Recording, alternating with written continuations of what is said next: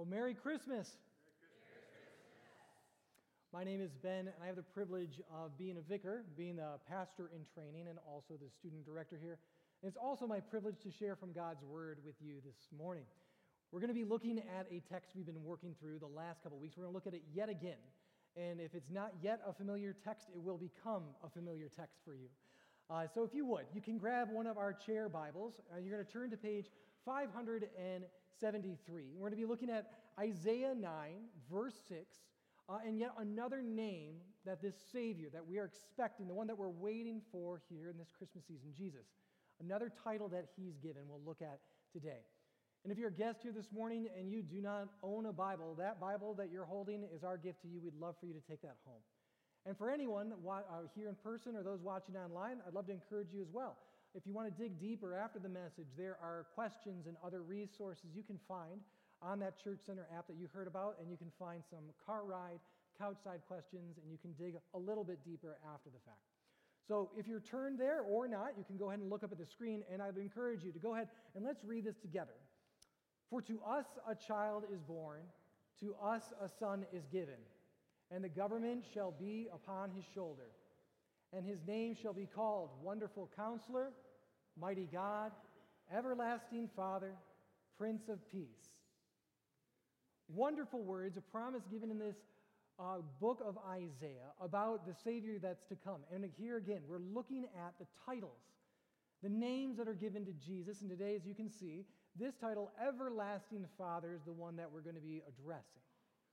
And I have to say, as you look at a text, or really any text at all, sometimes it can be clear as day what the author and what the Holy Spirit inspired them as we know it to be God's Word, what they're saying. And there are other times where it's a little confusing, where it causes you to pause and go, what exactly is being communicated here? And I believe if we look at this text, if there was any spot that might cause you to pause, especially if you're a believer, it might cause you to pause, you go, this title, Everlasting Father, because that title seems to say this. It says, Jesus is the Everlasting Father. And so if you've been a churchgoer for a while, that might sound a little bit odd as it hits your ear. Well, I thought the Father was the Father. I thought God the Father was the Father and Jesus was the Son. Yet here in Isaiah it's saying Jesus is the Everlasting Father. And so hopefully we can take a look at a few other verses and we can help clear that up. What exactly is being said here through this title given to Jesus 700 years before his birth? And to do that, we're going to go ahead and we're going to jump back into a text that we were actually in last week, and it comes out of Hebrews. Hebrews chapter 1, verse 1 says this, long ago, and many times in many ways, God spoke to our fathers by the prophets. But in these last days, he has spoken to us by his Son. Right here we see clear as day, as we see all throughout the New Testament and even in the Old Testament, that Jesus is, in fact, the Son of God. But the other thing I wanted to highlight here in this verse is it uses the term fathers. Father, that could mean a biological father, but here also it could mean your forefathers, the ones that had come before. So often within the Jewish faith, they would look back to Abraham, Isaac, and Jacob as their forefathers, even if they weren't biologically related to them. In many cases, yes, they were, but those that had come into that family. Or, even in Isaiah, the term father could mean biological father, or it could mean the head of a nation, the leader of a people, the father of the people. Or even here in our nation, at the 4th of July, we celebrate our freedom and our forefathers. And maybe there's someone here that's related to Thomas Jefferson or Benjamin Franklin. But even if you're not, you might refer to them as your forefathers. So much in the same way, Jesus here, the author, Isaiah, he's writing that Jesus is going to be the king, the leader, the forefather of the nation that he is about to save. But he is not saying that Jesus is God the Father. Yet, we have to be crystal clear in this, that while Jesus is not God the Heavenly Father, he is God. In Colossians chapter 1, verses 15 and 16, it says this, Jesus is the image of the invisible God, the firstborn of all creation, for by him all things were created, in heaven and on earth, visible and invisible. As we touched on last week with mighty God, that Jesus is the mighty God, being of the same essence as the Father, who is there at creation, outside of time and space, breathing into existence the entire world and everything in the galaxies, in the universe. Jesus was there, that Jesus is, in fact, God, not anything less than God. So here's an image that best tries to represent what we know to be true about God. This is our doctrine of the Trinity. This is true. The Father is God. The Son is God. The Holy Spirit is God. The Holy Spirit, Jesus is not the Holy Spirit. The Father is not the Son.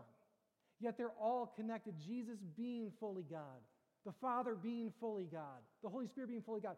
And we look at this and we go, how? Like, how does that make sense? Yet what I love about our faith is that we can use our human intellect and our human reason. Yet when it comes to the things of God and God in his very nature, he cannot be put in a box. And the thing that we have to cling to is Scripture. And while Scripture might not actually say the word Trinity, the doctrine of Trinity is very clear throughout Scripture. And even in Matthew 28, when Jesus tells his disciples to go and baptize in the name of the Father, the Son, and the Holy Spirit. It's clear as day as you look through Scripture that there is this doctrine of Trinity, what we know to be true, that Jesus and the Father are of the same essence, yet they are not the same person. And this is important for us to understand that Jesus, as he's coming, he is not saying, I'm the everlasting Father because I am God the Father. But Jesus is the everlasting Father, the ruler of his people, who has compassion like a father. That him and the Father are the same essence, yet they are two separate people. And that God himself sees himself as a father. Jesus, being God, loves like a father. In Psalm 103, it says this: as a father shows compassion to his children, so the Lord shows compassion to those who fear him. For he knows how we are formed. He remembers that we are dust. That God, be it God the Father, God the Holy Spirit, or God the Son in Jesus, has a father's love, a father's disposition of love and care and concern towards his children, compassion towards his children, as any good earthly father would have. The Father has it in perfection. Jesus has this love in perfection towards us. So as we hear those words that Jesus is your everlasting Father, you actually have the answer to why he would come. Because he knew who you were, and he knew you couldn't do anything about it.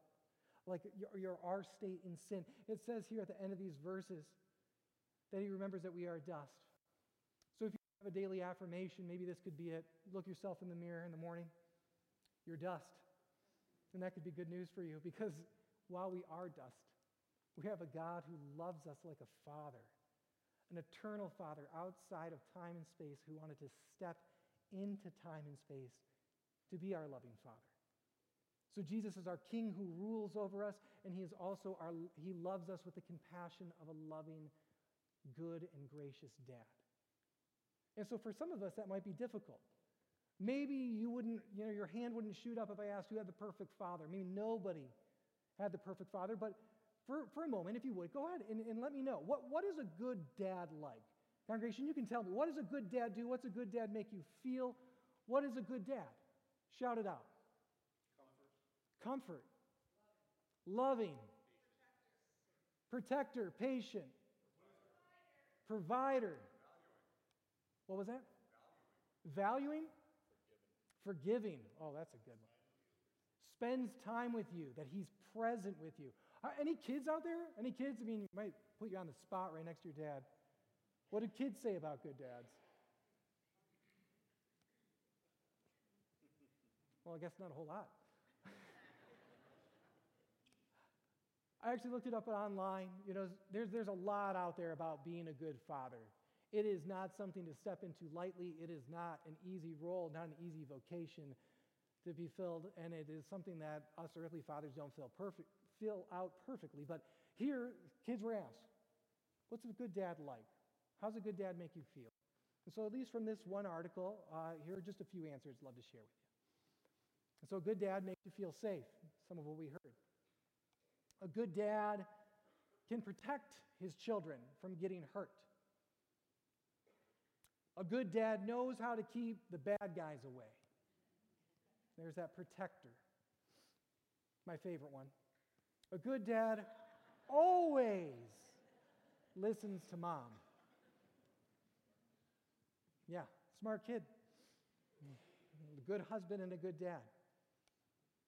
But yet in all of these things, a good dad making you feel safe, protecting you, keeping the bad guys away, a good dad providing, a good dad protecting, a good dad teaching, a good dad loving, a good dad showing compassion, all of those things are best seen and felt when a dad is present, as we also heard. That a dad actually has to be present. A dad has to be there for those things to be felt. A dad can't keep you from being hurt if he's not there. A dad can't make you feel loved or protected if he's not there. You can have a relationship at a distance, but at a distance, there are still constraints around how deep that relationship really can be and what can be felt.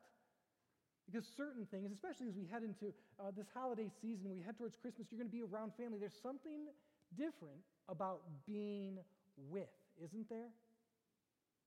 I'm thankful that there's so many people here in this room, but even to those online, if you're able-bodied and able to come, there's something different about being with in a space like this as well. Something that is different, that is felt when you are with people. And that is yet another name of God.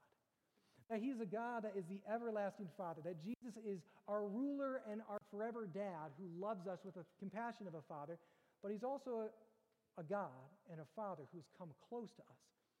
In Matthew 22, this comes right out of the text leading up to the birth of Jesus. Joseph, who's betrothed to Mary, who at this point is already pregnant with Jesus. Joseph has thought, maybe I should divorce her. He didn't understand what was going on, and so in a vision, an angel comes to Joseph, and he explains what's going on, and we're just picking up right here in the middle of the angel speaking, and in verse 22 it says this, "And all this took place to fulfill what the Lord had spoken by the prophet. Behold, the virgin shall conceive and bear a son, and they shall call him Emmanuel." Here the angel is actually citing from the book of Isaiah, just 2 chapters earlier from what we read. In Isaiah chapter 7, when it's prophesied yet again that Jesus was to come, that the Messiah, that God Himself was going to come. And it's right there inside that name, Emmanuel, yet another name for God, which literally means God with us. That God was coming to be with His people. And that this is the pivot point in all of human history, that God would actually break into His creation to be with His people. That this is the most significant thing that could ever happen, that the author of creation would actually write Himself into the history of creation, that the Creator would actually become the created, that He would put on human flesh. And so we're going to spend the remainder of our time just on these 3 words, because these 3 words are one of the most important things that we could ever understand about God and about Jesus as God, and what this whole season is about, that God has come to us. Now, we've already touched on Jesus and the Trinity, that He is God, but it needs to be said that this is important for us to understand. Even here in a church, it's important for us to understand that Jesus is God. Jesus is not a good teacher. Jesus is not some wise sage. Jesus is not your life coach. Jesus is not someone that's a cheerleader helping you through difficult seasons. Jesus is God. And more, that actually is a divisive statement that will divide people, because there's those out there that would look to Jesus and everything that He did and everything that He said, and they go, well, that's just a great prophet, a great teacher. Yet that's not what Jesus says about Himself, and that's not what Scripture says about Jesus either, that this is God. And this is so critical for us to understand this name and the significance not only of the name Emmanuel, but what actually took place with the birth of Jesus, is that God, the infinite, majestic creator of all things, chose to come down to be with us. One way to understand it might be, if you just went outside and saw an anthill. And they might be struggling a little bit. And in all your grace and mercy, you look down on all those pitiful ants. You think, I'll give it all up. I'll give up family, house, home, car. I'll become an ant to save the ants. Setting everything aside. Does that help create a little bit of context for us? The God of everything chose to put on this human flesh, which is amazing that he's given us these bodies, yet they're feeble. They're not perfect. In this sinful, broken world that he chose to put on human flesh. Then we get to the second word. So we understand Jesus is God, the everlasting Father, the God of all time, stepping down to be with. God actually, since the very beginning and throughout the Old Testament, has said time and time again to Abraham and to Sarah, to Isaac. He's said to Joseph, I am with you. I will be with you. I will never leave you. That's because time and time again in the Old Testament, the people wondered, is he with us? They were facing things in front of them that were bigger than them, and they needed the confidence and the assurance that God was surely with them. But outside of God actually being there physically present, right there with them, that they could see and touch and hear a God that's in front of them, they had to trust in his word. And other supernatural ways, be it a pillar of fire or a pillar of cloud, be it a burning bush, or be it any sort of miracle, be it God sending angels. But yet, throughout the whole Old Testament, we don't see God coming to his people in the flesh. The only glimpse of this that we possibly get is at the very beginning in Genesis when it says that God came down to walk with them in the cool of the evening. That's a glimpse of what God longed for. That's the right relationship with God. Yet that had been broken. And so that has left people to wonder in difficult seasons, in desert seasons, when they're not hearing the voice of God, God, are you with me? Because to truly understand what it means that God is with us, we also have to look at the opposite then. What does it mean to be without God? Or what is it like in general in your life to be without? What is that thing in your life right now that if you were to be without, that it creates a heaviness, that there's a deficit, can lead you into longing, into despair. Maybe again, as we're headed towards holidays where we gather around with family, maybe there's a place at the table or a place around the Christmas tree that's going to be empty this year. And you feel the weight of the without. Maybe it's the fact that around the Christmas tree there's less presents, that finances are a little bit tighter, things are a little bit difficult, so we're without a little bit. If you've ever dealt with without, being without something, you know the weight that can carry. And so here in the Old Testament and here and even in our own lives, when there is that void, when we feel like the thing that is most critical and most important for us, the most important relationship for every person, the relationship with God, when you feel like that is without, like you are without God, then you can see the significance of God being with. If you were to answer that question in your head, what is that thing that you couldn't do without? How many of you said your spouse? Anybody? No, a few. Maybe it is. It made me think, when I was preparing this message, it made me think of this. Please forgive the photo. It was taken with a flip phone 16 years ago. So it's the best we can do. Well, 16 years ago, I started dating Stephanie, who's now my wife. And so 16 years ago, we graduated high school. We went off to our first year of college. I went away to Chicago, and she stayed local in Saginaw and went to school there. So we did a long-distance relationship thing for a year. It was the age not only of flip phones, but the age of minutes. You guys remember this? We used them. All of them. I mean, every single day, probably at least once a day, sometimes multiple times a day, just checking in, how are you doing, love you, bye, and then call again. And we burned through minutes. I'll never forget all of a sudden a call getting cut out one evening, and I didn't understand what happened. Well, minutes were gone. And so we did this long distance thing, for weeks, months, all the way through that year. And it was a difficult thing, especially just starting off in a new relationship, because all I wanted was to be with her, to be around her, to be in her presence so she could be with me and I could be with her. And so I kind of got sick of it, and we had, it's not that far. We could do visits every now and again, but I remember I devised a plan. I wanted to see her. It wasn't a time that I had planned on or communicated that I was going to go see her. So what I did is I knew a friend that was still in Saginaw, actually attending the same school that she was attending, and I said, could you do me a favor? Could you take Stephanie out for coffee? This place this time. I was not, trying to set them up. No, it wasn't like that. But could you take her to this coffee shop at this time? And don't tell her anything else. And what I did is I got out of class early, I packed my stuff up, and I started driving home, the 5-hour drive, 6-hour drive, whatever it was. And I even remember she called me while I was driving, and I kind of felt caught. Like I had to make it short so she didn't hear that I was driving, or that she'd ask questions.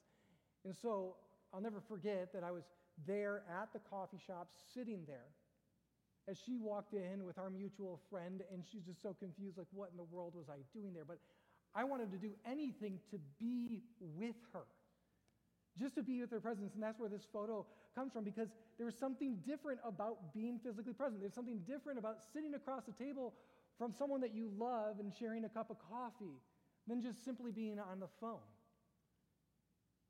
And so God, in Jesus, becoming incarnate, he saw that we were without. And rather than sending more prophets and sending more signs and just from a distance sending thoughts and prayers, hey, you guys will be just fine, he decided to step into his creation to be with us. In John chapter 1, verse 14, it says this, and the Word became flesh and dwelt among us. And we have seen his glory, the glory as of the only Son from the Father, full of grace and truth. He decided to become one of us so he could be with us, so that we could see him and hear him and touch him, and ultimately so he could die for us because we couldn't do that for ourselves. But he came to be among us, with us, showing just how much he had that compassion as a father, that he longed to be in our presence. So we've talked about God. Jesus is God. Jesus is the everlasting ruling king, loving father towards us. Jesus decided to be with us, that this was the right thing for him to do, to step down into his creation. But that leaves us one last word. Us. So go ahead and brace yourself. If you ever hear this phrase, we have to talk, or let's talk about us, let's go ahead and talk about us. This is with the analogy of stooping down to go towards an ant. I mean, we could even go a layer deeper than that. Ants are somewhat, amoral. But how are we all doing? Is every thought that you have, every deed that you say, and every word that you say perfectly aligned with God's will?